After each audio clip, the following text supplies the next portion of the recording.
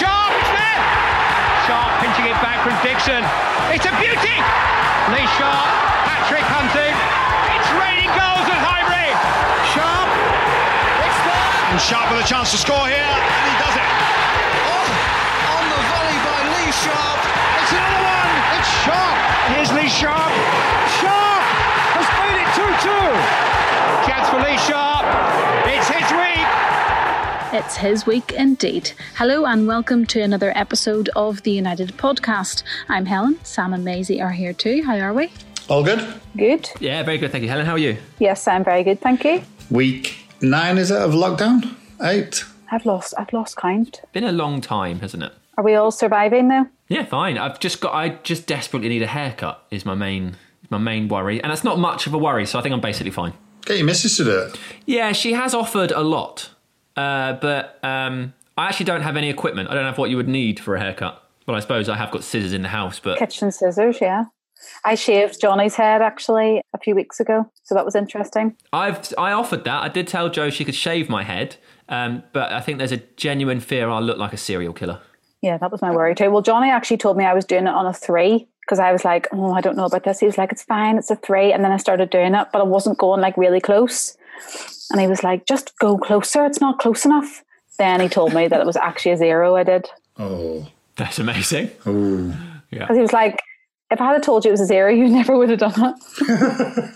So it's well shaved So then. yeah. Okay, right. Should we podcast it? Yes. Today's guest is another regularly requested one, and one who's proved pretty hard to get hold of. We'll get to that in a minute, but first though, I want to say a big thank you to everybody who's been getting in touch. As the podcast has grown, so too have the number of lovely emails we've had, and we do try to read them out at the end, and we will read out a load when we finish this one. So if you've sent one in and you'd like to hear us responding to it or talking about it, we will do our best to do that at the end of this record. And if we don't manage it this time, we'll try and do it next time. So today's guest is Lee Sharpe, one of the first Spice Boys, if you like, a celebrity footballer and a good friend of yours, Maisie. Yes, great lad, Sharpe. Yeah, still keep in touch with him. Still, now we've hung up our boots. We're more keen golfers. Picked up your golfing shoes, yeah, I was just going to say. Yeah, got the golfing shoes out, yeah. But no, great lad. It'll be a really, really good podcast, this. I know it will. Because he loves chatting, very open, very honest. So it'll be a good podcast. It will. What is he up to now, Maisie?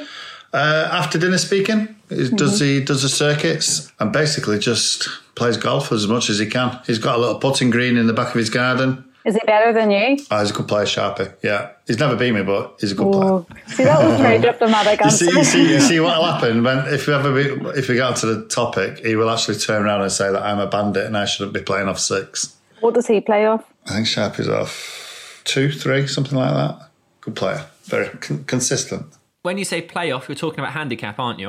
My head was like, well, you play off a tee, because I just have no interest in golf. Yes. Handicaps, yeah. That'll be it. All right, as a footballer, do you think he could have been better than he was? I don't know. I think... Maybe a longer career than what he had? Possibly, yeah. Maybe... I mean, the emergence of, obviously, Giggsy and Sharpe on the left wing. I mean, Sharpe played left back as well, but he also had Dennis to contend with there. I don't know. It'll be interesting to see how he looks on his United career, whether he actually left maybe a little bit too early or would he have done things a little bit different? I'm not sure. And retired at 32, like that's so young, isn't it? Yeah, it is. To be fair though, 32 is probably a decent innings. He'd have been 17, was he, when he started at United? 17, yeah. Yeah, 17 when he made his debut. Yeah, so that's 15 years of football. I think his journeys as well, Sampdoria, Bradford, Leeds... United. So yeah, he'll have played with some characters anyway.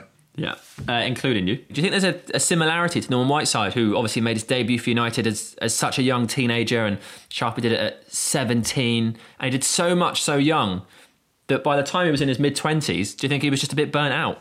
I think there's always a chance of that, isn't there? You know, we look at players now coming into United, and there's always that burnout phase, or you don't want to give him too many games. But Wazza was the same. He came to the club really young and yet went on to play God knows how many games and become United's leading goal scorer. But I think for Sharpe, I don't know. It'd be interesting to see what he says about it all, because he came into United very young and got huge success very early on, playing in such great teams. Also, I imagine he's got some great stories. Will he tell them all, though? Let's hear from Lee Sharpe. Today's guest is someone who has proved one of the most elusive and evasive former players we've had on the podcast, despite being a good friend of David May. Well, that's what he tells us anyway. We've spent months trying to pin you down. Lee Sharpe, we are delighted that you are finally here. Thank you. Good to be here. Good to have you. Lots of ex-players have recommended that we speak to you. Really? You must have some good stories then, Lee. I'm surprised because I've got some dodgy stories on a lot of them, and I'm surprised they want to say anything. So many people have suggested. Lots of listeners say that we should get you and lots of ex-players. But Maisie, you finally did it for us. Yes, finally got him to agree to it. Yeah, personal terms were a little bit tough. Obviously a 3-year deal and stuff like that, but we've managed to peg him down. Do you listen to many podcasts, Lee?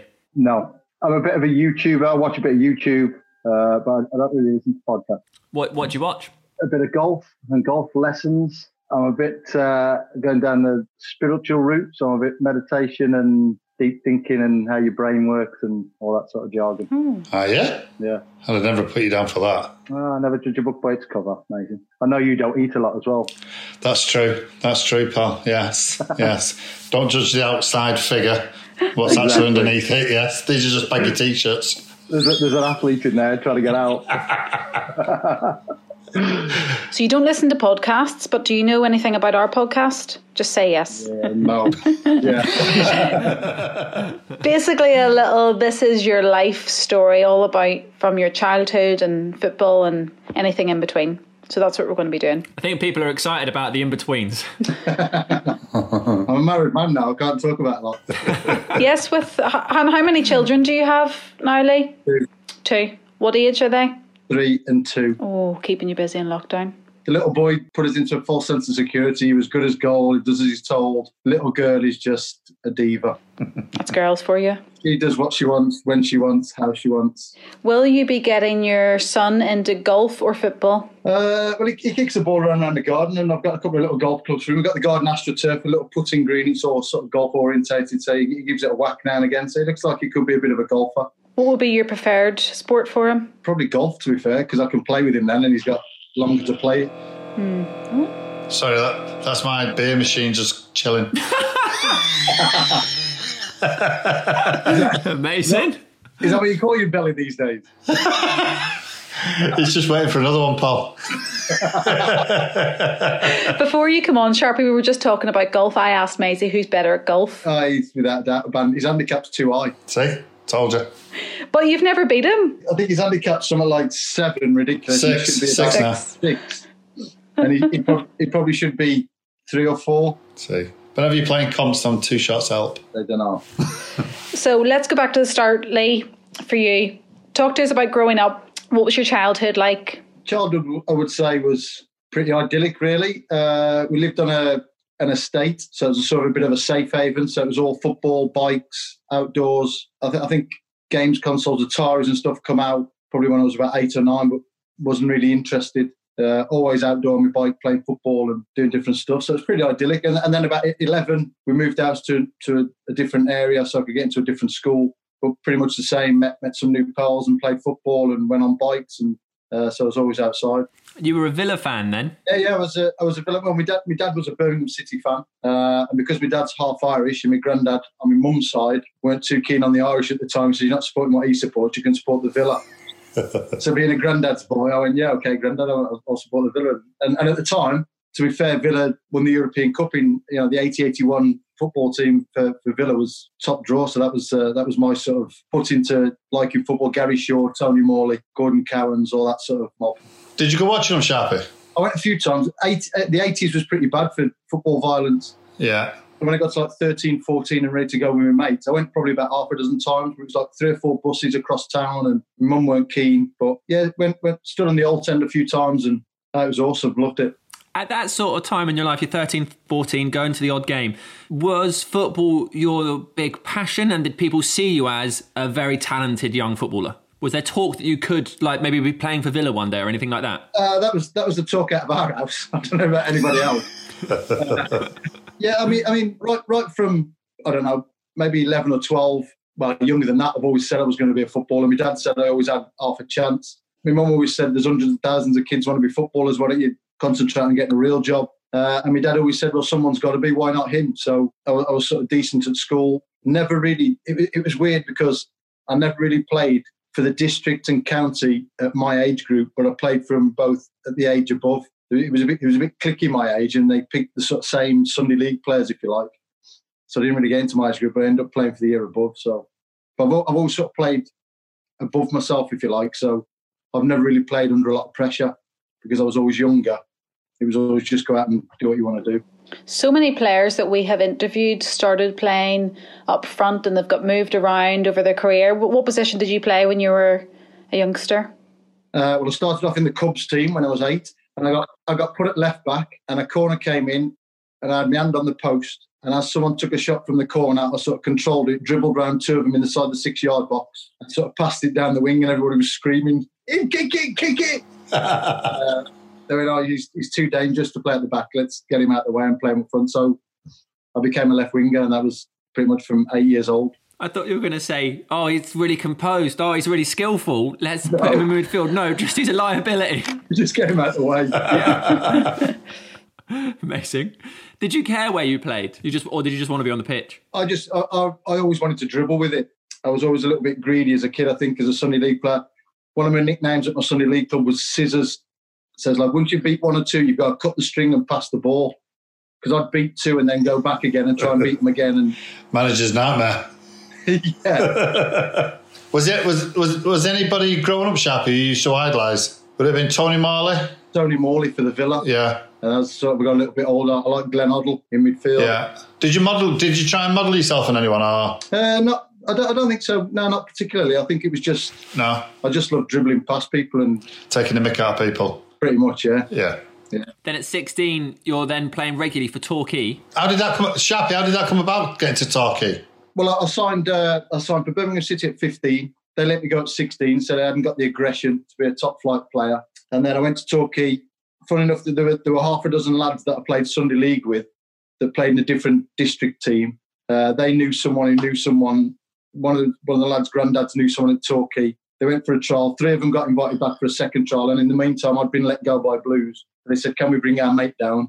And they said, yeah. So I went down for a trial, played 3 games in 3 days, and they offered me a YTS. So I think the YTS started on the 1st of July, and Wolves, where I was due to go for a trial, had their trial started on the 1st of July. And funny enough, I was going to Wolves as a centre forward. I had trials at West Brom as a centre forward and got let go from the trial. So Torquay was sort of last chance saloon, really. I was actually chatting, because I'd been let go by Birmingham, I was actually chatting to the careers officer at our careers day at school about joining the forces, going in the army and doing something like that. No way. Wow. What was it like? How long were you involved in the Birmingham setup before they said you're not going to make it here? Just a year. So I signed when I was 15, they let me go at 16, and a lot of the lads have been there since they were 12, 13, and a lot of them played for the same sort of Birmingham Sunday League team. So again, that was a little bit clicky, and I didn't really feel comfortable and at home. So I wasn't overly disappointed when I got let go by Birmingham, but it was a bit of a sort of desperate situation because I had nowhere else to go.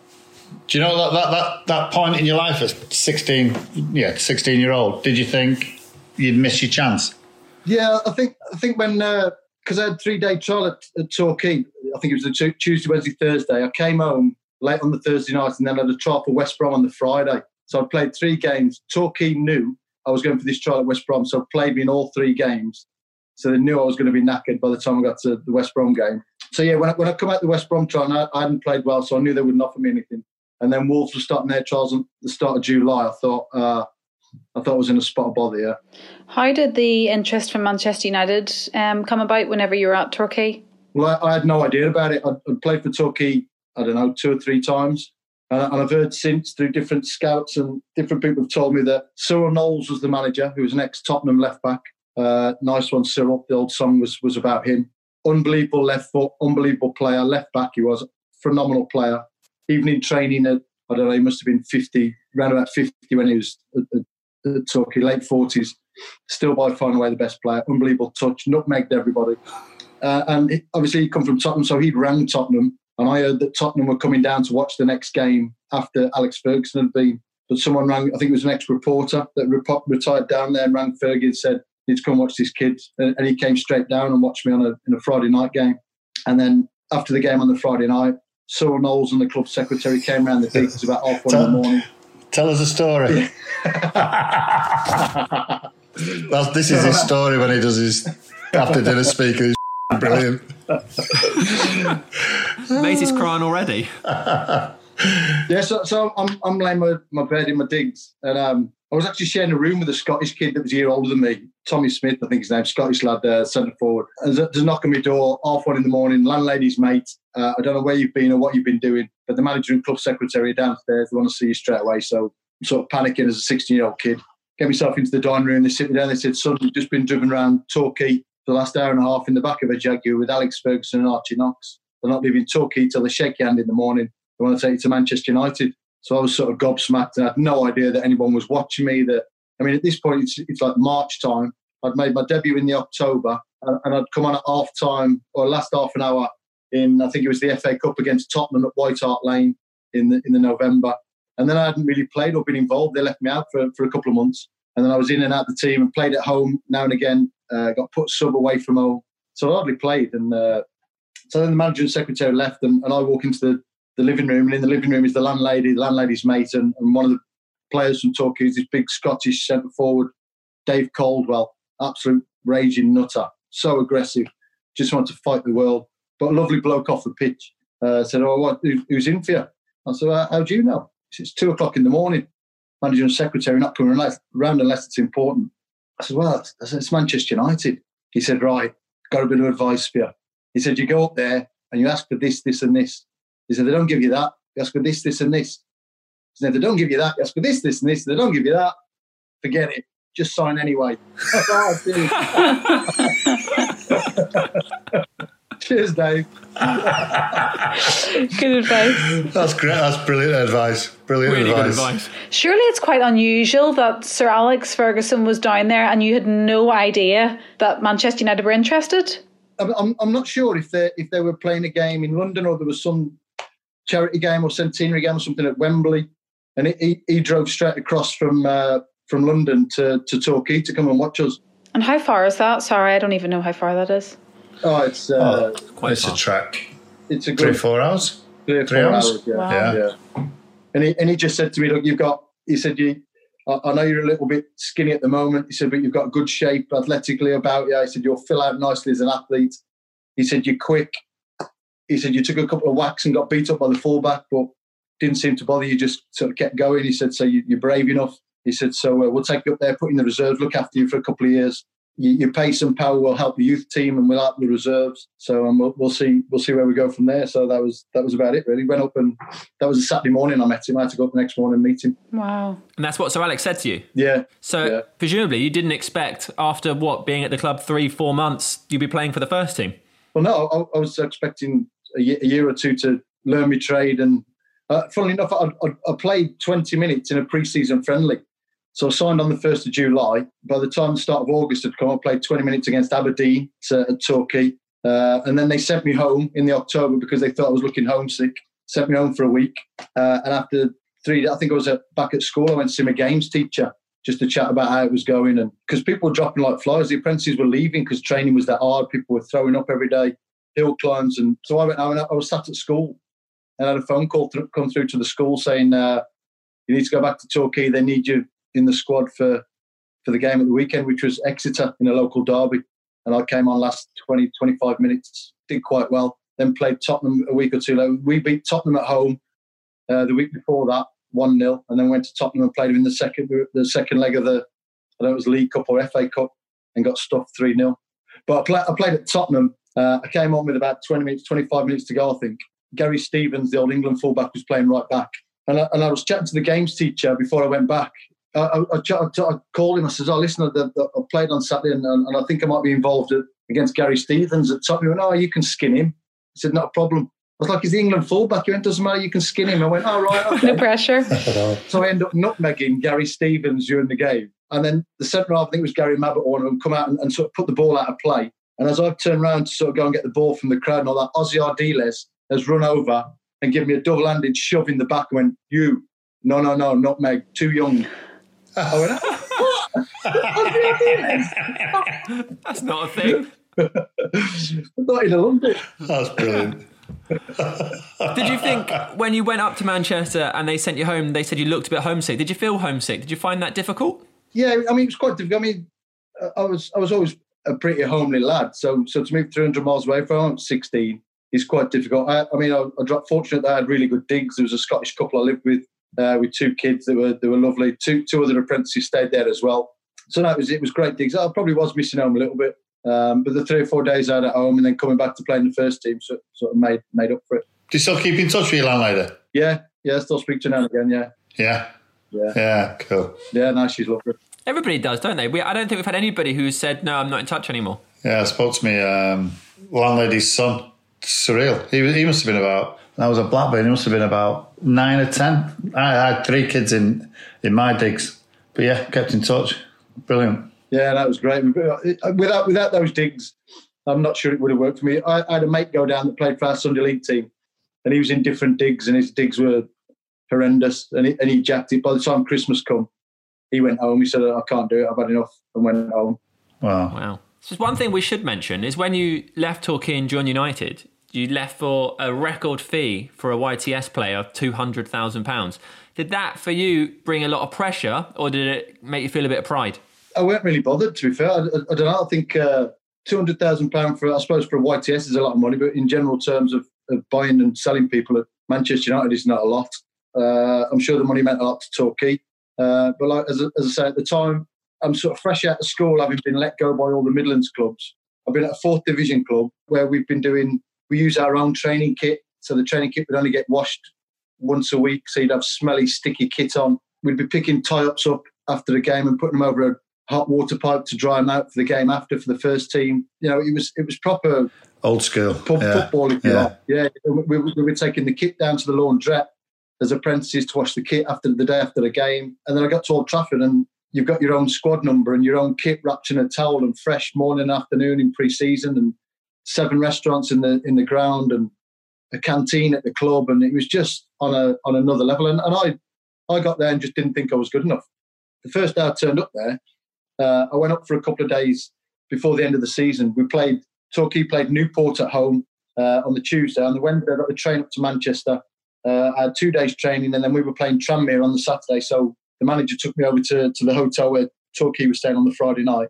I remember going out to train with the reserves on the first day. I got there on the Wednesday, and these lads are zipping balls around and pinging balls and bringing it down with the outside of the foot round their head and just controlling it like velvet. And I'm thinking, what am I doing here? I should not be here. I don't deserve to be here. I'm just not this good. And it was just a shock to the system. And it was really, when I first got there, it was a massive learning curve. Massive. Who was you in digs with? Well, we were in digs with, there was a woman called Brenda, who was a lovely woman, who just across the road, there was a road just across from the cliff. Just up there on the left, she had 2 Victorian townhouses sort of thing that were not, she had a doorway knocked through the 2 of them. So she lived one side and loads of lads lived the other. So there was about 10 or 12 of us in the house. And we had people like, I roomed with Sean Gota. Gota was my roommate. We had Lee Costa, Sean McCauley, Craig Lawton. We had a few in there. I can't remember all the names now. Jesus, who else did we have in there? So there's 10 of us. It was like feeding time at the zoo. As soon as you put the food out on the table at night, it was just like a swarm of locusts just come in and then just bones and empty plates left everywhere. It was ridiculous. But yeah, I mean, Diggs was good. It's a learning curve, you know. And Sean Goats, my roommate, was hilarious. Wintertime, we had the downstairs room, which would have been in the house originally, would have been like a living room or a dining room or whatever. So we had 2 single beds in there and a gas fire. And I'd come back from a game late at night and he'd have 2 pairs of tracky bottoms on, thermal gloves, 2 hoodies, a woolly hat, gas fire on, 4 bars, sat there like that, freezing. It's freezing. I'm like, Jesus Christ, like a sauna in the room. But he was hilarious. He was hilarious. You joined United at 16, 17. Sir Alex tells you, or Alex Ferguson, I guess as he was then, tells you, we're going to put you in the reserves, we'll see what happens. But in September at 17, you make your debut, and through that season, you play 30 times. How did that feel? It was a bit scary because I'd obviously gone there as a left winger. I had a bit of an indifferent sort of pre-season, if you like. And then I think they had a few injuries at left back and left wing, and we played a practice game at the training ground, and Brian Morehouse, the reserve team manager, said, listen, just play left back for the last 20 minutes of this game and just show the manager what you can do, because the manager was obviously watching first team versus reserves. Obviously did all right. And then on the Friday, he sort of asked me, I started training with the first team, he said, oh, how are you feeling? I was like, yeah, fine. And then played on the Saturday. Well, actually, I played on the Wednesday night. There was a centenary game against Newcastle at Old Trafford. Actually went into injury time, so I played 2 hours on the Wednesday night, and then played on the Saturday against West Ham. And basically, it was just get the ball, make sure you control it, and pass it 5 yards to Brian Robson. And that's pretty much what I did for 90 minutes. Did Sonic say anything afterwards? No, he just said, well done. Obviously, I wasn't a left back. I'm not a natural defending left back. And then a couple of games down the road, I think we played Southampton. Matt Letizia got in behind me and scored a goal, so he rollocked me for that. Then went and played Tottenham away from home, and someone else got in behind me, and I brought them down in the box, and they ended up getting a penalty from it, which they went on and hit the crossbar with a missed. So I sort of got away with that one. But that was probably the start of my hair dryers from the manager. 17. What was the first one like? How did you feel when it was happening, or even afterwards? Well, the first one you just sort of think, do you know, part of me thought, well, I'm playing out of position. I'm going to make mistakes, and if I can not make that mistake again, then it won't happen again. But it just happens all the time, forever, for a number of reasons. 30 appearances in your debut season, but no goals. Did you feel disappointed about that? No. You didn't feel under pressure? No, I was playing left back, so. But for you, who'd naturally scored goals before, did you think, even though I'm playing left back, like maybe I should be? Well, I was just at 17. I was just sort of happy to be in the team and happy to be finding my feet. Yeah. I think playing fullback is one of the easiest positions to play, from a perspective that most of the game's in front of you, and you've got a lot of people around you to help you. You've got centre half next year. You've got Brian Robson, centre midfield, just in front of you, and a winger. I had Jasper Olsen sort of just in front of me on the left. So basically, it was just stick to basics and not do anything wrong, rather than go and sort of, I don't know, go and express yourself and do what you can. It was just getting the team and just keep your head down, don't get anything wrong, don't give the ball away, and just get through it. What was it like playing alongside Robbo? I know you've just said there, just give the ball to Robbo, but we've had loads of people on the podcast and they say Robbo, by far, best player. Yeah, he was just, he just seemed to be on another level. He just knew, you know what it's like, mate. When you're in the game, to sit in a stand and to watch a game, you can see everything. You can see every bit of space. You can see where everyone's moving. And when you're in amongst it, it's hard to see things because there's bodies all around you. But Robson just seemed to have this overlook on everything and knew where everything was, knew where we were getting attacked, where we were attacking other teams, where they were weak, where we were strong, knew what sort of pace the game needed to play at, what the game needed at any particular time. And always just was composed and had time and helped you out, stood close to you when you were struggling, give you room when you knew you were playing well and you could get on with it. He just knew everything about everybody and everything about the game. He was just on another level. There's one game in there where he looked after you. Oh, yeah. Yeah, that was Tottenham again at Old Trafford. And Paul Stewart's done me early. I'm on the edge of the box and passed the ball back to the keeper. And Paul Stewart's put his studs right down the back of my ankle. And to be fair, the manager was big into, if a young lad, even later on when I was playing regular, there was myself, Giggs and Kanchelskis were probably the only three players that couldn't kick anybody back and sort of hurt him, if you like. We had a team full of aggressors and just wanted to fight people as much as play football. And the manager was big into us being looked after, and especially young lads getting in the team. And Paul Stewart's put his studs down the back of my ankle. And Robson's gone, "You all right, kid?" I'm like, yeah.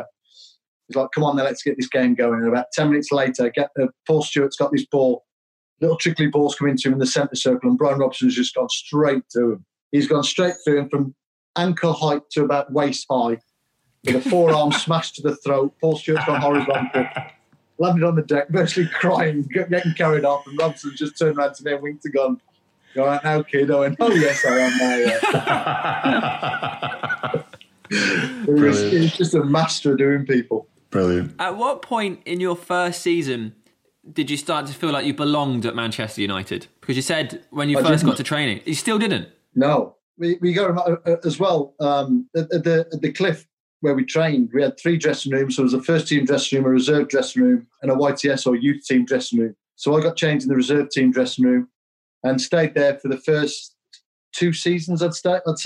So although I was playing in the first team, I was still getting changed for training in the reserve team dressing room. I was still knocking around with the reserves. When I first got there, I think the reserves I was knocking around, we were like Mark Robbins, Daniel Graham, Beardo, Lee Martin. So these sort of people, Wayne Bullymore, Paul Ratton. So it wasn't for a couple of years that I got into the first team dressing room. So it wasn't until I got to 19 that I really started to feel part of being the first team. I always felt I was a reserve team player coming into the first team to do a job and then to go back into my normal habitat of being in the reserves.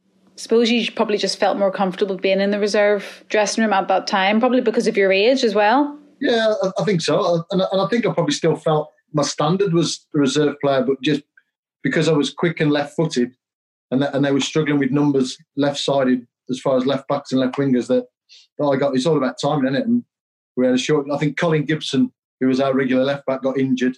So I got my chance. Oh, you took it? Fortunately, yeah. Following season, you got your first goal. What did that feel like? It was amazing. It was in front of the Stretford end, Millwall. I think we won 5-0 or 5-1. The only embarrassing bit was the celebration. It was when the Stretford end was standing, so it was like electric, the Stretford end. And I ended up scoring in the Stretford. I think it's just sort of ricocheted and I hit it with my right foot. It's gone in the bottom corner and I've gone to slide in front of the Stretford end. It was a bit dry. Straight into the turf and head first like that. That could have been a cruise ship. Oh, don't do that. Was that your only dodgy celebration? I'd say there's been a few, to be fair. If you ask the manager, every celebration was a dodgy celebration. How many times when you're out do you get asked about the Sharpe shuffle? It must be at least once a week. Oh, every time. I do have to dinner speaking now, and every dinner speaking event I go to, it's like, you're going to do the shuffle, you're going to do the shuffle. I'm like, I was 19 when I did that shuffle. I'm nearly 50. It doesn't quite work the same. What did the gaffer say to you? He caned me. He absolutely nailed me. That's when I was... I'd scored the hat-trick at Ivory on the Tuesday. Yeah. And I didn't really do anything there. I just slid on my knees, did a forward roll, didn't really do anything outrageous. Then got to Everton on the Saturday and scored the winner against Everton. It was a ricochet, come off Sparky, one of the centre halves, and I just side-footed it bottom corner. And I did this stupid little sort of shuffle thing right in front of that. And he'd watched it on the telly after the game. So we come straight on the coach and walk straight up the coach. I'm thinking, he's not happy considering we've won. Who's he going to have a go at here? Red face. Frothing at the mouth, and I'm thinking, geez, he's going to chin someone here. I'm looking around behind me. I'm like, it can't be that. That's the senior boys in the card school. He's not going to have a go at them. Straight to me, straight in my seat like that, over me like that, back there. What was all that carrying after you scored? Who do you think you are? Get your feet on the floor. Come and see me Monday morning. I'll have a word with you. None of that carrying on, you little this, you little that, you little that. I'm sliding down my seat on the coach like that. Just smaller. The air's getting blown over there because the air dryer's hitting me. And I thought I'd done well as well, 4 in a week, and he just caned me. Brilliant. Did you have to go see him on the Monday? Yeah, he just pulled me in and said, listen, stop doing that. I was like, yeah, whatever. You continued it. The Elvis then, the corner flags. Yeah, I did the Elvis. I did a bit of Three Amigos one. I did little swing your pants one. I did all sorts of rubbish. Did they? Were they spontaneous? Yeah, most of the time. And sometimes I'd mess about in the house and just do something, and then something would come off the back of a thought, or someone would say something.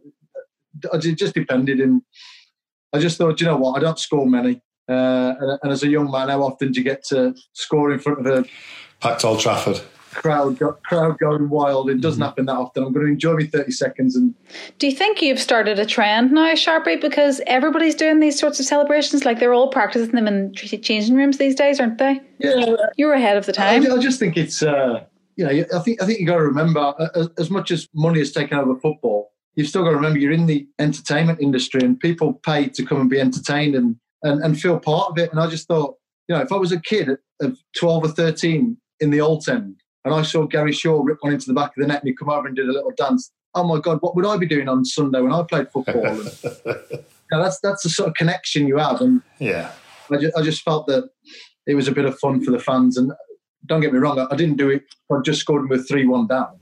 Yeah. It's like equalisers or winners. So Yeah. that was worth the celebration. Did the boss continue to tell you off for them? Yeah. Brilliant.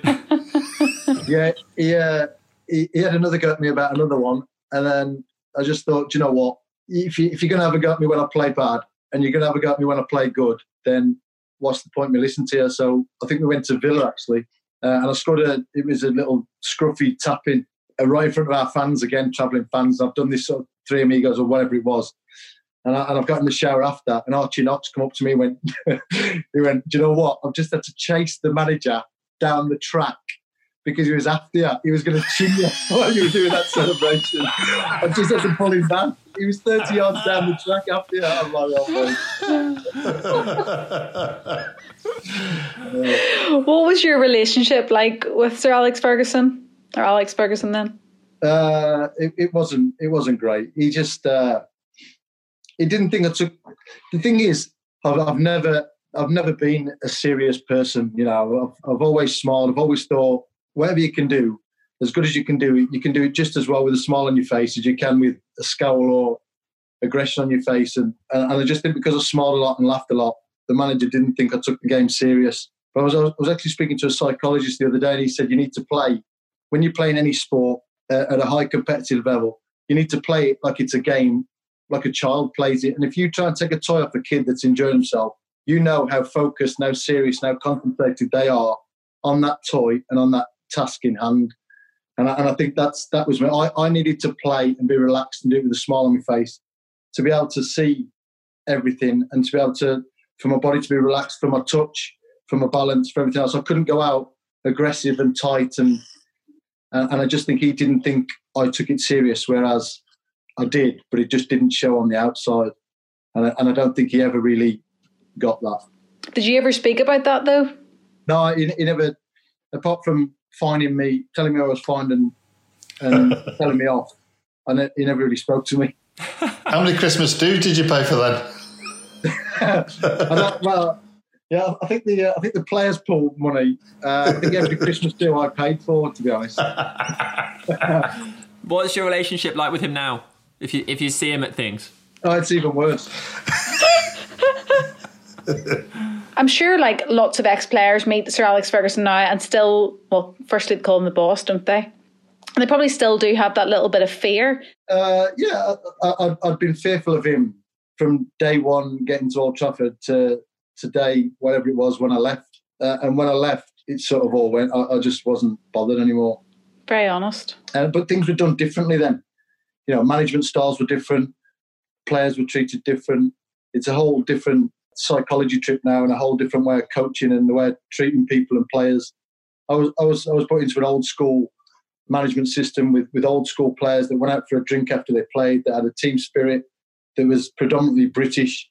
So everybody knew everybody's wives and kids and everybody knocked around together. So it was a totally different era. So it was one of the reasons I left the club in the first place, because I felt at times I needed help with my game because I wasn't playing well and I wasn't getting any help. I wasn't getting, you're struggling with this, so we'll work on this in training. You're not doing this too well, so we'll do this in training. It was just doing, you're not doing this, sort it out or you're out of team, and that's it. That's the management I got. You won 7 trophies at United, but a big, I'm sort of jumping ahead, so we'll have to go back, but a big part of your life there was that you were one of the early figures of the Premier League in terms of sort of the poster boys whose social lives were examined off the pitch. And that doesn't happen so much now because, like, the players that are playing today know what's happened in the past. They've seen people like David Beckham being followed everywhere he goes, and they don't want that life, and they don't want their public lives put in the paper. So they're much more used to the concept of it and how to handle it, whereas for you, it's all brand new. And also you talk about the culture at the club and how your mindset worked. How do you think your career would have panned out if you'd started playing, like say if you'd just retired today or if you were playing now? Do you feel like your career would have gone completely differently? Yeah, it would have had to, because circumstances are different. I got hair dried and told off by the manager for having a mobile phone as a 17-year-old kid. I got told off for driving an MR2 and a Suzuki Jeep when I was 18. That's what we could afford, and that's all we could afford, and all we could afford the insurance of. it was like to drive a Mercedes as an 18-year-old back then was going to cost you as much in insurance as it was for the car. So we had to buy low-powered, cheap cars, and it's just a different era. We had no social media. If someone was going to take a photo of you, it wasn't going to be slyly on a phone. People were going to come up with a camera, and you're going to see the flash. There was no social media. There was no. The worst thing that would happen would be, I suppose, the worst thing that happened to me was an undercover News of the World reporter that comes up and starts chatting to you when you've had a few beers and you're a little bit loose-lipped and a little bit full of bravado. But other than that, you're not going to get sly when we played. No mobile phones and no social media with millions of people slagging you off because you got a Bacardi and Coke in your hand and you should be drinking water. So it would be different. And if I played and was just finishing today, then I would know the game that's being played. I would know social media, people are around. You would play social media to your advantage as well as to your detriment. So, like you say, they don't go out. Kids don't go out these days drinking and swanning around, and that's maybe why you don't get such a team spirit like we had. You played a key part in the success in the European Cup Winners' Cup in 1991. What was that like? Yeah, that was a phenomenal. I mean, that was the first year back for British clubs after Heysel. So we had a 5-year ban, and we got there from winning the FA Cup the year before. So the FA Cup was a huge stepping stone for the bunch of players and the team and the club, and then to go and win the Cup Winners' Cup final was unbelievable. To go away from home anywhere in Europe at the time. And I know you can look at some of the teams we played and that they weren't sort of European greats, if you like. But for us, I think we went to a place called Honved in Hungary somewhere, and the grass was about 3 inches long and it was all bobbly and it was horrendous conditions. We went to Montpellier, which was an unbelievable tight little ground, an unbelievable atmosphere. So to go away on these European excursions and go and get results away from home were fantastic. And then to play Barcelona in the final, Koeman, Romario, Stoichkov and beat them with Les Sealy, who pretty much only had one leg. And we all sort of vowed that we were going to play deep and look after him. That was the sort of thing. We went into that cup final making sure we were going to look after our goalkeeper. And we were going to go out and win the game, and that's exactly what we did. It was incredible. The celebrations after the Cup Winners' Cup. Yeah, they were mental. We stayed in Rotterdam, stayed in a hotel. We obviously had a huge party in the hotel straight away after the game. All the reserves and youth team players had all come over a couple of nights before. I think they'd all had a couple of nights in Amsterdam, so they were already ready for the party, if you know what I mean. But the party went on until, I think I went to bed at 6 a.m, and there was still at it. Half a dozen lads still down there. Mick Hucknell had come and joined us and sat at our table and done a little bit. It was incredible. It was just non-stop.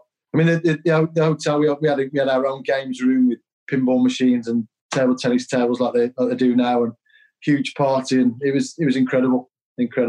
How good and how much did you enjoy those kind of events? What, the parties after? Yeah. Yeah, I mean, they were good. I mean, do you know, I have to say, Maisie will probably mock me here, but I've never really been a big drinker.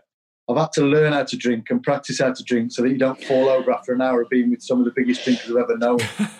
so I don't mind a drink, and I quite like a drink, but I like it.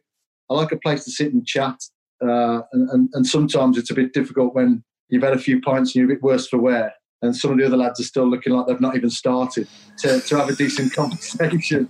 There's many a times I've tried to drink with Brian Robson and been put in the back of a cab, very, very ill. So I was never a big drink like the others, but yeah, I like a night out. I don't mind a night out, but yeah, they were messy nights. So 90-91 was a great season. 91-92, that's when Ryan Giggs started to emerge on the scene. Had you seen a lot of him in the youth team? Yeah, we knew Giggsy was about. There was always high expectation for him. His name was quite well known around the club, and we knew it was just a matter of time before he came into the team. So there was no surprise when he came in. Exactly the same for the class of 92. Bex was around the dressing room from probably being 12 or 13. We'd play in London. Bex would be around the dressing room with his dad. He'd be around the dressing room in Manchester. So the lads of the senior boys, the likes of Bruce, Robson, McClare, Pallister, Schmeichel, all took an interest in the younger lads and who was coming through and what we'd got at the club. And So we knew everything about everybody, and Giggsy was no different. We knew he was a special talent, and it was only a matter of time before he started playing. Did it feel unfair that, so Ryan Giggs, you know about him, he comes in, he starts playing on the left wing, the rest is history for him, isn't it? And then, so you go out to the right, start doing really well, and as you say, a few years later, then David Beckham comes out. Well, that's just part of being at a club like Manchester United. You know, I got to the club, Jasper Olsen and Gordon Strachan were the wingers who were unbelievable. Then Danny Wallace came in, Ralph Mill come in for a little bit, I think more to help me to get into the team, really. Andre Kanchelskis come on the right. Then you've got myself, Giggsy, Becks. So it's just a conveyor belt of top quality players, and you know that you can't just put your beach towel down and put your ombre solera on and just cruise through and play in your own position. You're always going to have some worldie that's going to come in and try and take your place, and that's just what it's like being at a club like that.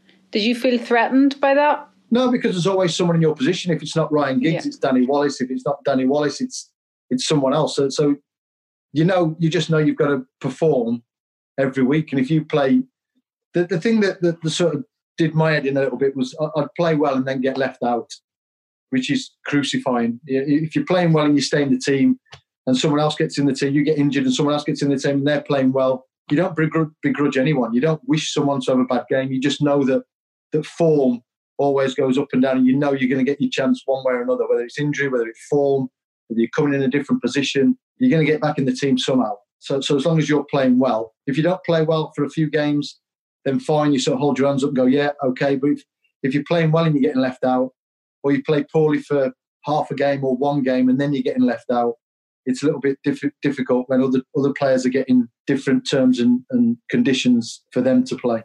Yeah, I suppose that would feel less fair. Yeah, if someone, like I went to Leeds and Harry Cool, I got injured and Harry Cool was number one left winger, and then I had 7, 8, 9 bad games and I still wasn't getting another go. And then you start thinking, well, hang on a minute, I have 1 or 2 bad games and I get left out. He's having 8 or 9 and I'm still not getting a chance to come in. So that's when you start questioning the manager's judgment, whether it's fair.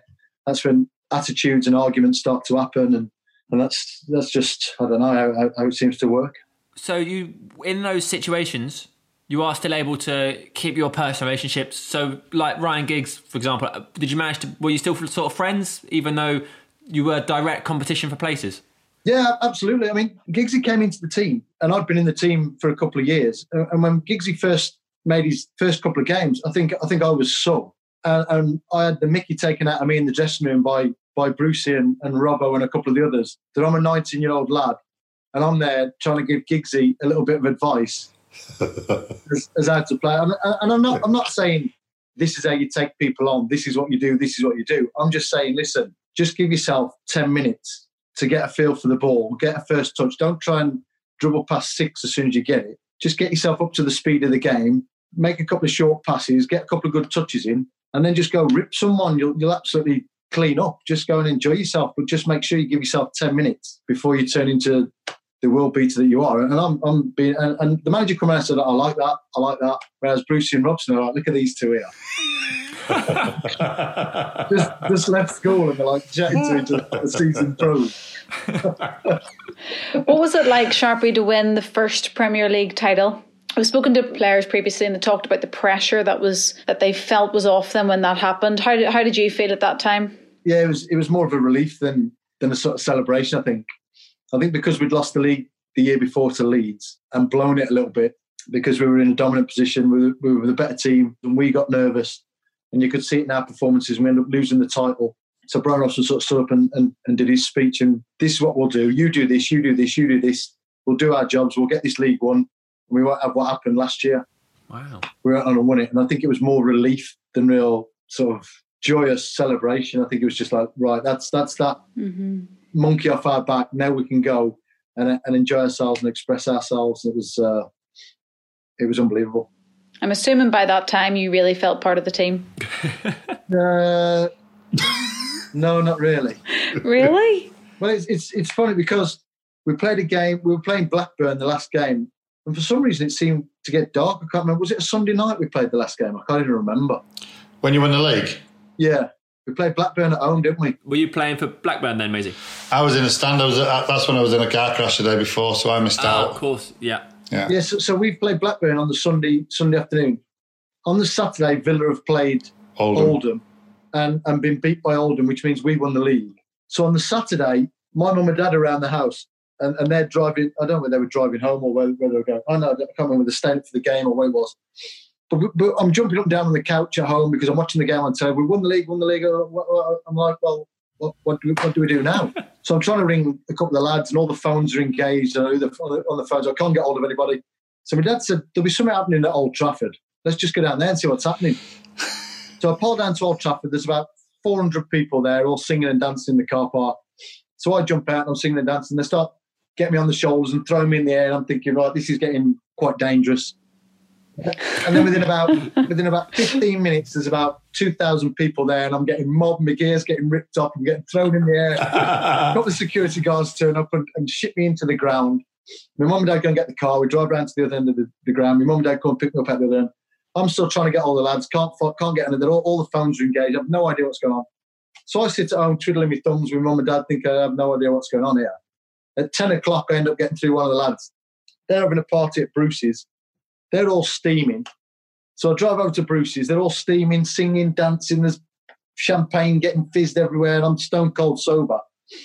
So I have like one beer, drive home, don't think nothing of it. We get to the game the next day. He's like, right, lads, go out there. I know you had a bit of a party. I'm the only one sober. He says, I know you had a bit of a party. Go out there. Don't disappoint me. You got a load of fans that have come here to celebrate winning the league. Don't let them down. One of you will be coming off at half time so that Brian Robson can get on. And straight away I thought, I wonder who that is. At half time, I get bought off so Brian Robson can...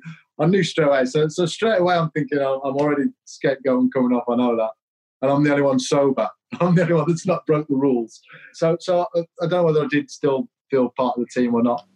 Do you think that during your time as a player, you would have benefited from speaking to somebody about psychology and stuff like that? Because it's very much part of the game now. Do you think that's something that you might have missed out on? Without shadow of a doubt. I mean, my best mate at the time was a golfer. He was into a bit of psychology. We used to talk about it all the time.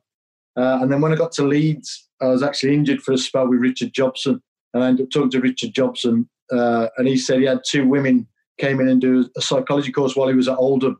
And if you remember, Oldham got to the semi-final against United when they were doing this psychology course. And he said these two women came in. He said some of the lads are into it, some of them weren't. He said, but we went on like a 15-game unbeaten run with these two women. He said, got beat in the semi-final of the FA Cup by United. And Joe Royle went, right, that's it. The two psychologists are going. That's it. He said, when they left, we didn't win another game and they got relegated. Wow. No way. So I went and paid to do the psychology course with this woman while I was at Leeds. So I actually put myself through. I've always been into sort of psychology and thought and that sort of thing. So you feel like that's something that you would have really benefited from back then? And do you think it would have made a difference to your career at Manchester United? Because the way you talk about it, it's quite you're quite self-critical of your time there. Yeah, I'm sort of self-deprecating. I think a lot of players and a lot of athletes are like that anyway. Mm-hmm. Yeah, I think a psychologist would have helped without a shadow of a doubt. I had a couple of chats. At one point, I had Eric Harrison, the youth team, come up to me and said, listen, I know he's on your back, but you've got to believe in yourself and trust your own ability and this, that and the other. And I'm not sure if I was a little bit too far down the road with the manager. And I think my problem was I listened to the manager too much and let his voice get in my head. And a lot of time I was going out to please, to not upset the manager rather than play for myself and play for Manchester United. I was playing for Alex Ferguson United and what I was expecting after the game if I didn't play well, if I did play well. Jim Ryan, to be fair to him, pulled me and had a little bit of a chat with me, but I don't know whether that was probably a little bit too far down the line as well. So I definitely think a psychologist at the club could have changed the whole course of things. Who was kind of your mentor when you were playing at that time? A lot of people say that Sir Alex is a father figure. A lot of people say it's their own fathers. For you, who would be the person you would have spoken to at the time about troubles that you felt? Just my mate, really. I suppose after a few beers, I would maybe chat to Keeney and Pally. Keeney's probably not the best for advice, if I'm honest. Pally's pretty sensible and pretty knowledgeable. He's a good chatter, Pally. But my best mate, the golfer, was the only person I chatted to. I think my mum and dad, after every game, I would say, he's just said this to me. He's just said, they're like, he's like a dad. He's just trying to be a dad. He's just like a strong-handed dad, and he's just trying to get the best out of you. I was like, well, he's not helping me. I'm not playing good.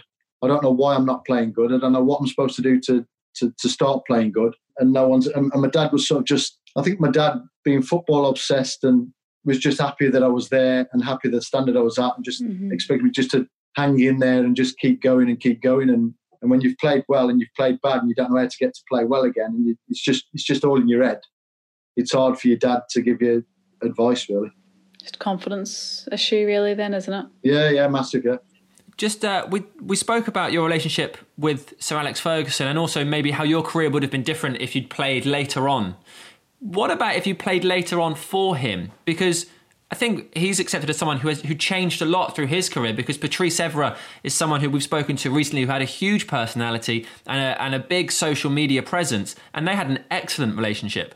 So do you think it would have been different if you'd played, I don't know, in the later 2000s, 2010s with Sir Alex than if you'd played for him like you did in the early 90s? Yeah, possibly. Every chance. I think you can see that in the manager. You know, when he come from Aberdeen and he was turning a mid-table club into a Premier League winning club, it's a different mentality to have than after you've won 5 or 6 Premier Leagues and a couple of European Cups. Yeah, you can relax a little bit and give people a little bit more time, because you know you've got more wisdom to show them where they're going and mould them into what you need them to be. And you know, it's not like I ever had a problem with him in training. I was never late for training. I was always one of the last to leave. I was always at the front of the running. So it was never like I wasn't turning up to training, or I was turning up and abusing people or abusing his position. It was just, I just lacked confidence at times, and he didn't really want to give it to me. And when he wasn't giving it to me, I laughed and joked and tried to blasé it off. Yeah. Rather than sort of crawl up in a ball and go and cry in the corner. So, and in that way, he thought I wasn't bothered. I thought he wasn't. We both thought neither of us was bothered about each other. So I suppose we just distanced ourselves, rather than what we should have done is give each other a big cuddle and said, listen, I love you, let's help each other. Was it difficult then leaving United to go to Leeds? Yeah, it was difficult. I love the club. I love Manchester. I love the lads. I had a great rapport with the fans. We'd been successful. It was an amazing place to play, home and away. You're playing in front of packed houses, and the atmosphere was always great. You're always at the top of the league, so the teams that you're playing in are always playing well. Can you remember your conversation when that came about, that Leeds were interested with a gaffer? Well, I chatted to Keeney and Pally about writing a transfer request out, and both of them said, no, you're stupid, don't do it. I chatted to Keeney, and Keeney went, listen, you don't ask for a transfer request because you lose some of your money and this and the other. I'll have a chat with Michael Kennedy, my solicitor. He'll just ring the manager. So Michael Kennedy rang the manager. Then the manager pulled me in and said, listen, I know you want to get away. And he said, you're a Premier League player. You think you should be a regular Premier League player, so your price tag will mirror that. Yeah. And I'd not played too often. I'd not played regular the last couple of seasons, so I thought he was going to ask for sort of 3 million, 3.5 million. So when he put 5 million on my head, there was a couple of Spanish clubs interested that just sort of jumped out the water straight away, because 5 million was too much. Arsenal were interested but weren't giving Bruce Rioch any money to spend. And then Howard Wilkinson had been given a load of money to rebuild. So I didn't have really a lot of options. Didn't he got sacked a month after you joined, didn't he? That was a recurring theme, that. Everywhere I went, people got sacked a month after I got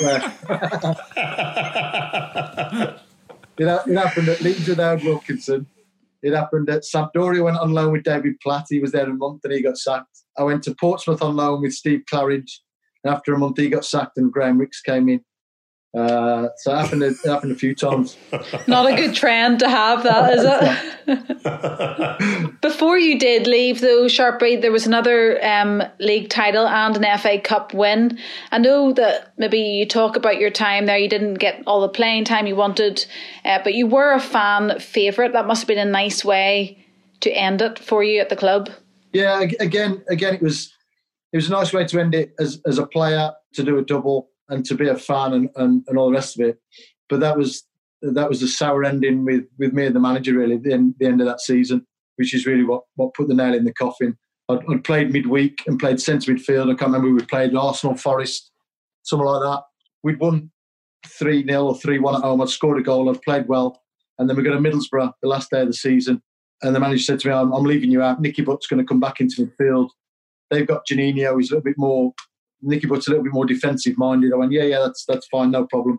So I thought I was going to be on the bench. There's only 3 subs at the time. One of them's obviously a goalkeeper. So there's two subs places. And then we get to the stadium at Middlesbrough, and my kit wasn't out. So I've asked Brian Keir, I said, kiddo, am I not so? He said, oh, yeah, I thought you were. He said, let me just check. And he come back and went, no. He said, you're actually not on the bench. So I've gone from playing well and scoring midweek to not even being on the bench. Steve Bruce was on the bench as captain just to put his kit on because he got a snapped hamstring. So he was on the bench just to have his kit on so he could pick the trophy up at the end. And then we won the league. We got the trophy. The lads are trailing around the pitch, showing the trophy off in the kit. And I'm stood in the tunnel with my club blazer on, just watching them go around the pitch. And Bobby Charlton stood me and went, you should be out there. He said, you helped do this. And I just said to Bobby Charlton, I said, Bobby, I feel a million miles away from it. So let them enjoy themselves. And then that was on the Sunday. I think on the Monday, the manager pulled me in and said, listen, I know I upset you on Sunday or Saturday, whenever it was. He says, so I'm going to put your sub in the FA Cup final on Saturday. I said, I really don't give a what you do or say anymore. I said, you've broke my heart. I said, you've left me out after playing well. He said, I'm leaving my captain out on Saturday in the FA Cup. I said, you're not leaving your captain out. I said, your captain's got a snapped hamstring. I said, he can't play. You're not leaving out for me. You're not doing me any favours.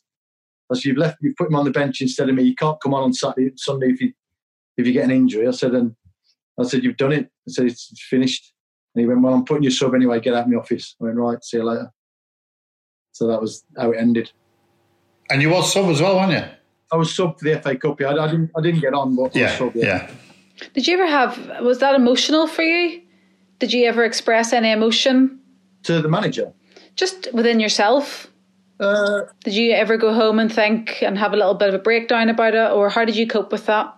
Yeah, generally my Sunday was my day. I'd generally play Saturday, go out for a few drinks Saturday night. Sunday, my mates and my cousin would leave and go back to Birmingham, and I'd just lie on the couch staring at the TV, not necessarily watching it, with just thoughts, a washing machine full of thoughts going through my head.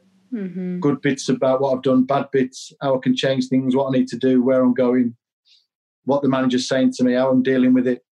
And then Monday would be start fresh, back to training, try and stay good if I've been good, try and be good again if I was not so good. And that's generally how the cycle went. Maisie, do you know this was going on? Do you know what, Sam? You just took the words right out of my mouth there. That's. Do you know what, Sharpe? You didn't even. Well, obviously, we're all in our own little bubbles and our little worlds.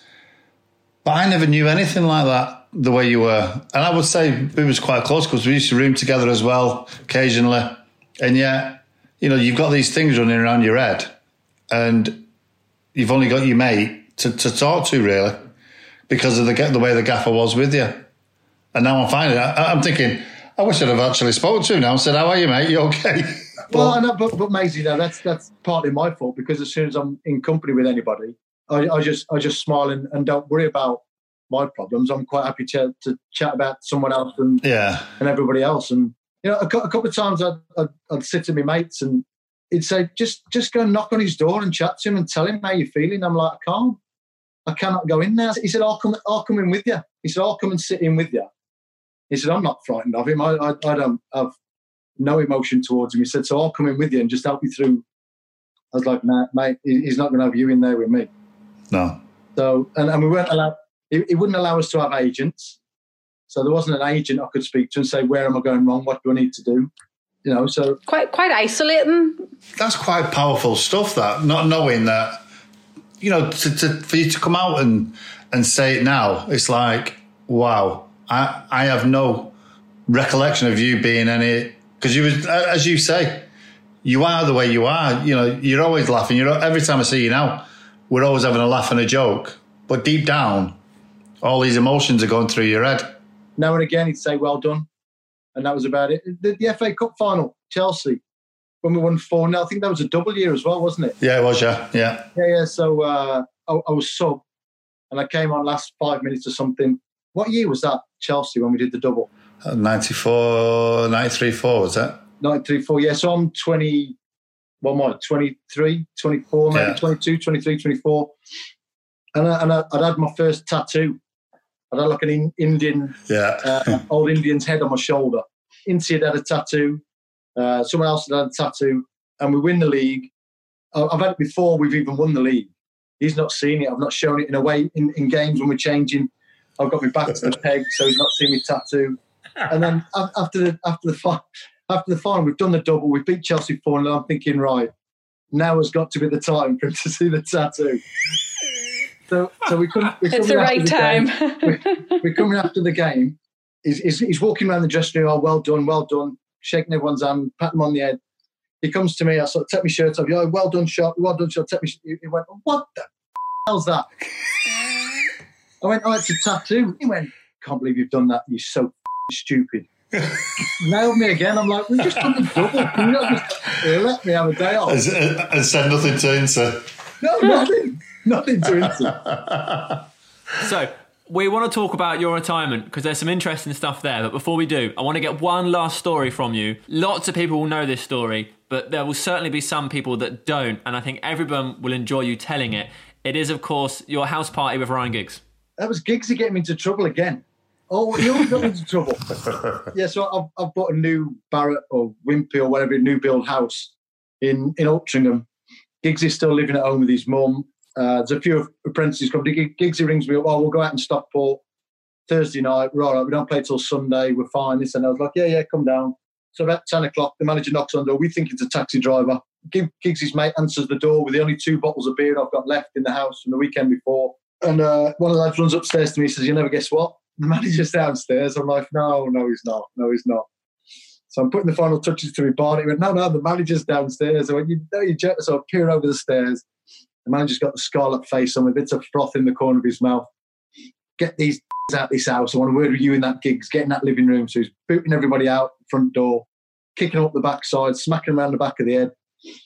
Absolutely rips into me and Giggsy. You're finished at this club. You can't edit. You can't pass it. You can't run. Letting your teammates down, letting your mum and dad down, letting your family down. And then he's over to Giggsy doing the same. And you're letting your mum down, letting your family down. Married man out there with kids, supporting kids, and you're not bothered. And as he's doing this, I've got a big double doors into a dining room with a big set of sparkly drums that fill the dining room. and a big St. Bernard dog that's just trying to mount the gap out. Bent over telling me off. And he's like, and he looks up and he goes, what the are they? I'm like, there we go. Drums. I'll give you drums. Oh, God, no. Here we go. Just another day in your life at Man United. That's what you were thinking. I rang my mum and dad up and said, I think I'm getting sacked in the morning. Oh, nightmare. Brilliant. That's Giggsy again. Who did you have the closest relationship with at the club?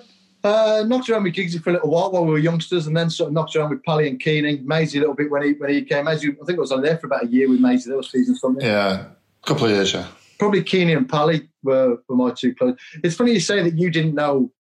I had a gig over in Ireland about 6 months ago with Pally, and we had a few beers on the Saturday night before doing a Q&A before the United-Liverpool game, actually. We were doing something over in Ireland, and I was talking to Pally about it, and Pally was like, oh, my God, Sharpe, I never knew that you had these thoughts about the manager and that he affected you that much and what was going on in your head. And I was like, how did you not, Pally? I mentioned it to you a couple of times. Like, I didn't know.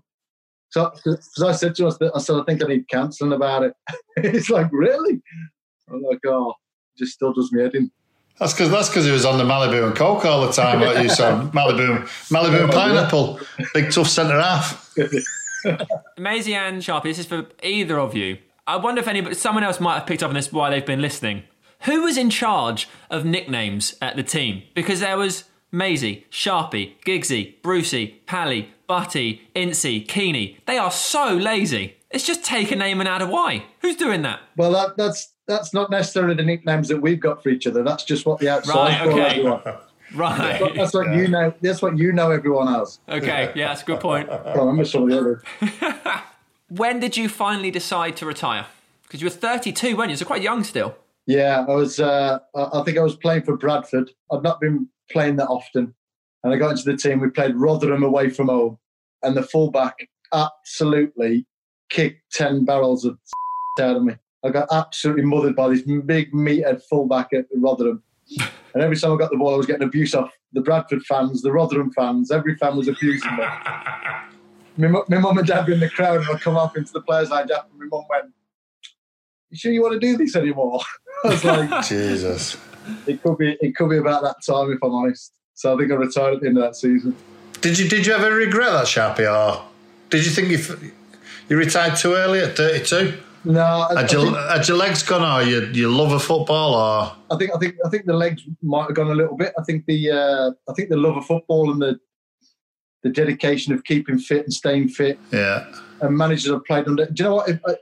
I had a chance. I played at Portsmouth on loan from Bradford with Graham Ricks as my manager, and I tried to leave Bradford after Steve Claridge got sacked. After Steve Claridge got said, Graham Ricks took over and was absolutely my favourite manager that I've ever played under. And he was brilliant. And I wanted to sign for them the season after, but the Bradford chairman wouldn't let me go.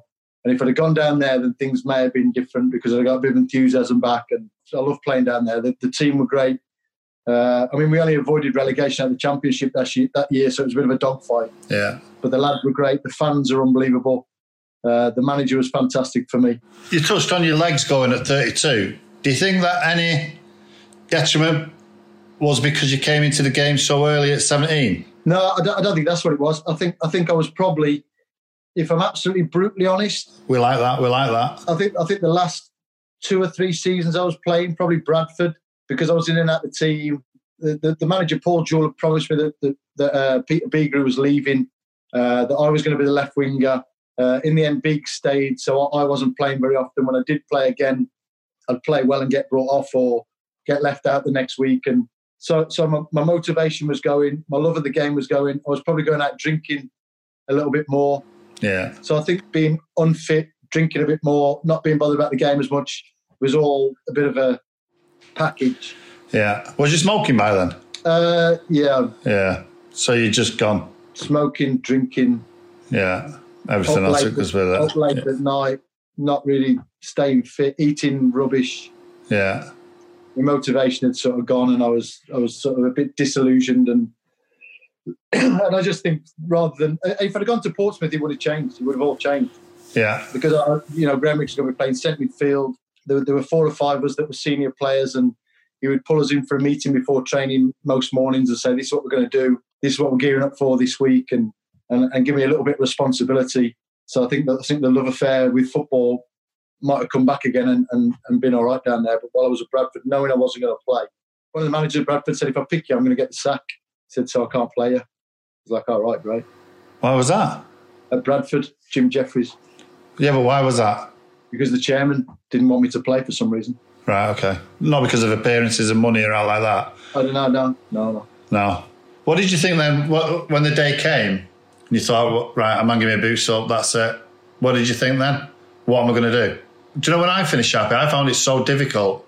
I had a bit of a meltdown, similar to yourself probably, when I finished football, of what to do with my career. Oh, without... Did you have any problems in thinking, what do we do now? Yeah.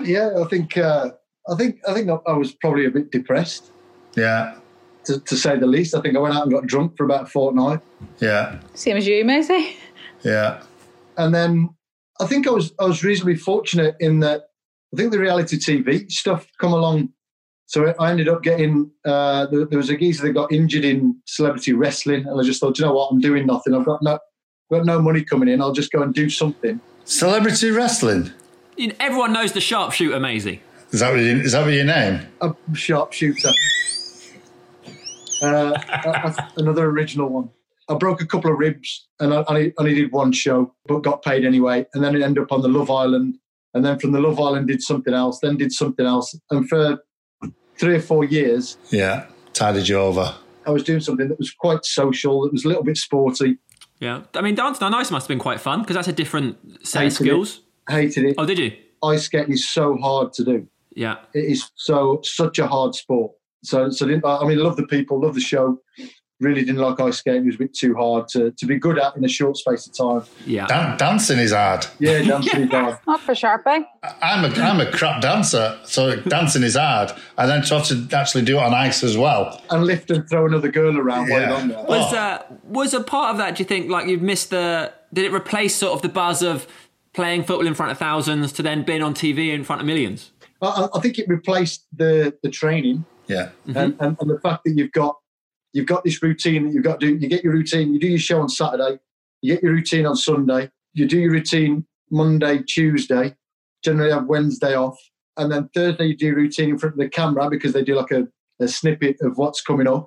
Friday you travel to London, so you don't do a lot. Saturday you just rehearse, so you're not getting a lot of time to actually practice and rehearse. And I think it's that sort of, we've got to have this nailed by Saturday. So I think it was and we only got 20 points last week, so we're in the bottom. So we need to. So it's that good thing, good level, bad level again. Yeah. So it was nice to have, and my whole body shape changed because I was lifting this dancer, and you're squatting permanently while you're skating. You've got to be in like a bit of a squat position. So backside, your thighs all sort of go like this, your shoulders go like that. So the shape I was getting in was really good, but the ice skating's just yourself. You've only got to take one front edge, and you're chewing ice. It's not pleasant. Scary. Yeah, it's deadly. Sharpe, when you look back at your career and when you did finish and everything, you said you did that for 3 or 4 years. When everything had stopped, did you look back and think, oh, maybe I should have kept going for another few years at the football? Yeah, I'm forever analysing. I can analyse anything. I analyse my golf game. I analyse how I'm doing with the kids. I analyse my whole life all the time. So yeah, I've obviously sat there and thought, what would have been better? Maybe, in hindsight, maybe I should have stayed at United for the 2 years I had left on my contract and just gone for free at the end of it. Maybe the 2 years I would have stayed there at the end, things might have changed between me and the manager, and things might have been different. So yeah, there's lots of hindsight things that I think about. No regrets? No regrets. I think you deal with what's put in front of you the best you can at that at that moment in time. And it's all right me as a 48-year-old now saying, oh yeah, as a 24-year-old I should have done this, this, and this. Yeah, that's a good point. It doesn't quite work like that, does it? At 24, no. Having 7 or 8 years of the manager on my back and getting annoyed with it. It was the time when I thought, you know what, I'll try something different, something new. So Alex always recommended his players to get married early. Obviously, that can only happen if you're obviously with someone. For you, that didn't happen. But do you think if you had have been married and had have had your kids, it would have meant that you didn't really think about the game so much when you went home every day? You know what it's like now. You probably don't have time to think about other things. But do you think that would have changed things for you playing under the manager? Possibly for a little while, but I also think if I'd have been married young with kids, I'd have been divorced. There's no way I was actually ready to settle down. Yeah, I think I'm only just about ready now. And I'm touching 50, so late teens, early 20s was not the time for me to settle down. I don't think. Well, I'm glad that after all that, you do say that you've got no regrets, because as you say, there's nothing you can change. You just go with what happens at the time, don't you? Yeah, no, I don't regret anything, and I think things happen for a reason. We're tested at certain times, and things are put in front of us at certain times that we don't know what the positive is that's coming out of it, but usually something does. And I certainly don't have any regrets, and I'm certainly happy where I am and who I am and what I'm doing and what I've got in front of me. I think it's been an amazing ride. I've had a fantastic time as a footballer. I had a great time as a reality TV star and doing a bit of TV. Not really my thing. That's why I sort of ducked out of that a little bit. Although we have just done Harry's Heroes and that starts tonight. It's not quite so much reality TV as just lads being on tour doing a bit of filming. So yeah, it's been a blast. Not had a proper job all my life. Brilliant. I was just going to say to you, what are you up to now? So obviously Harry's Heroes, and apart from that, is it the after dinner speaking and a bit of golf? Yeah, I'm doing a bit of golf, trying to get my handicap down. Harry's Heroes tonight. Doing a bit of after dinner speaking, but potentially trying to get out of that a little bit, maybe, and seeing what else I can get into. Brilliant. Beautiful. We always ask people, just before we let them go, if they have a teammate that they would recommend join us on the podcast because they've got good stories. I'm hoping you might be able to recommend Roy Keane to us, and then if you've got his number, chuck him a text, see if he wants to come on. I have got a number. I got a text off him the other week, actually, funnily enough. Yeah. Well, Keane would certainly be interesting. Dion Dublin is a good one. Big Diz, yeah. Yeah, Dion would be fun. Big Diz is a good musician. Shared a room with Diz for a while. Ince would be a good one. Ince would be an interesting one. Yeah. Well, we'll find someone. But if you get another text from Keno, send him a reply. Tell him the opportunity's here if he wants it. I can drop him a text for you, and I could probably give you his reply now, but I'll... Well, we'll take the chance if you can do it. Yeah. I'll certainly drop him the text and let me know what he said. Yeah. Thanks very much. No worries. Sharpe, thank you for joining us. Thank you so much. That was brilliant. Thank you. No problem. Thank you. Cheers, Sharpe. Cheers, Maisie. Catch you soon, mate. There we go, guys. No regrets from Lee Sharpe. And I don't think he has to have any, Maisie, either. No. Great career at United. Yeah, absolutely. Won many trophies, as we touched on. And just very, very honest. So honest. Coming into the team at 17 and still getting changed in the reserve teams and stuff like that. It's surreal, really, looking back at his career, how he went. And it's great to have him on and some great stories. Great stories. Yeah, it was really unexpected because he's such like a sort of jovial, chatty, charismatic guy. But obviously, I mean, Maisie, you shared a room with him and didn't know a lot of that stuff that I guess he didn't enjoy it so much as it appeared from the outside. It's amazing, isn't it? You just don't know what goes on in footballers' minds at the time. You know, he talks about, speaking to the gaffer and that sort of stuff. And, if you look at two of the players that he actually spoke to, Keeney and Pally, probably not the best two players to ask for advice. but that's just the way, players are. They keep a lot of stuff to themselves. I think at times as well, it just goes to show how delicate players can be. Mm-hmm. Yeah. People going about the mental health and stuff like that. Well, Sharpe certainly probably at certain times in his career probably needed that little bit of help. Mm-hmm. Yeah. I think that's evident. Yeah. Is that a little bit deep, that? Well, no, I think it suited the podcast perfectly because the podcast I felt was quite deep and I felt quite emotional for him because I almost feel like he had such a great career, won lots of trophies, but maybe he just didn't get to enjoy it the way other people thought he was enjoying it. Yeah. It's quite sad, isn't it? It is, because you only see the one side of it. You do. Of him playing and scoring goals and his celebrations. And that's the way Sharpe is. Maybe that's a defence mechanism. Yeah, and it just comes across as, I mean, I've known him for the last 20 years now and, we've gotten ever so well, 25 years, and we still have a right laugh when we see each other. And that's how it always was with Sharpe. And as he says, he tried to hide behind that smiling face, but deep down, it was difficult for him. Sort of like classic teenage rebellion. Yeah.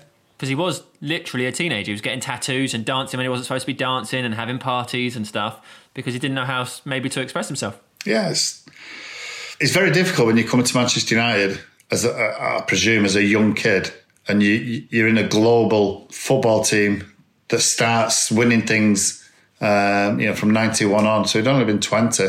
But even then, still such a young age. So young. Yeah.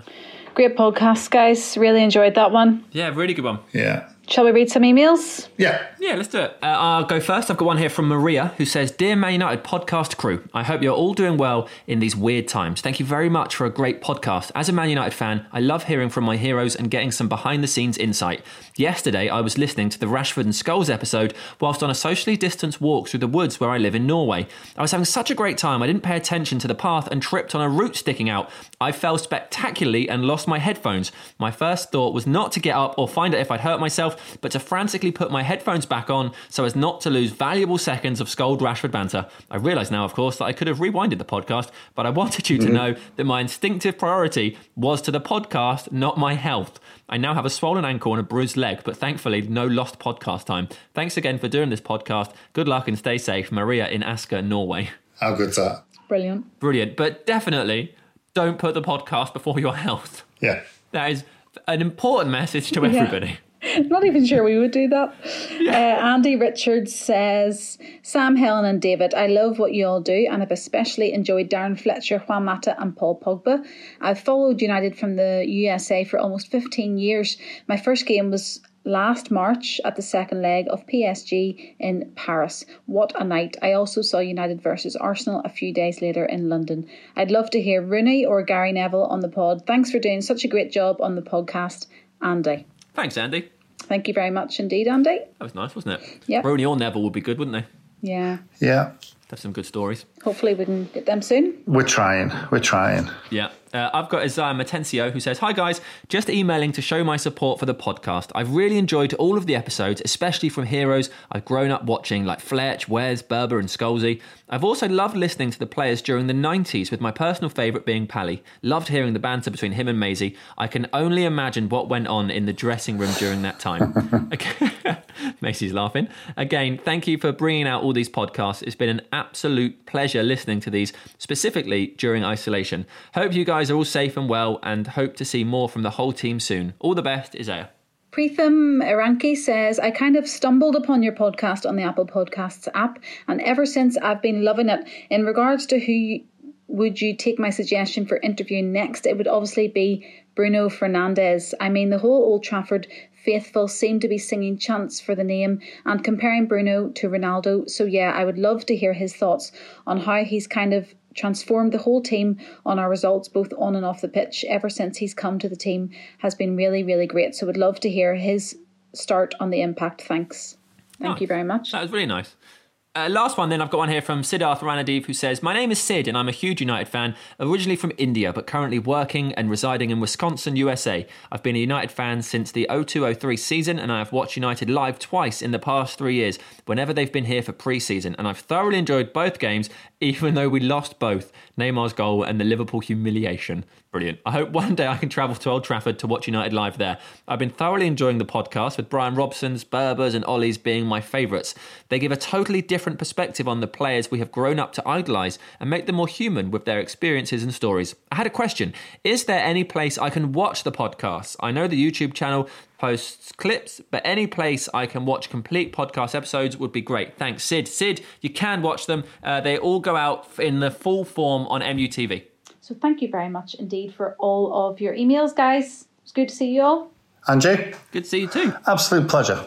Always a pleasure. Hopefully one day soon we can see each other in person. Oh, that'd be nice, wouldn't it? 2 metre distance. Yep. Hug each other from two meters. If there's anyone you'd like to hear on a future episode, or if there's any feedback you'd like to give us, then get in touch. You can email us at unitedpodcast@manunited.co.uk, utdpodcast@manunited.co.uk. Also, you can subscribe and you can leave reviews in places like Spotify or Apple Podcasts, and we do read them, and we're thankful for all the support you guys are giving us. We're glad you're enjoying these, and we will see you on the next one.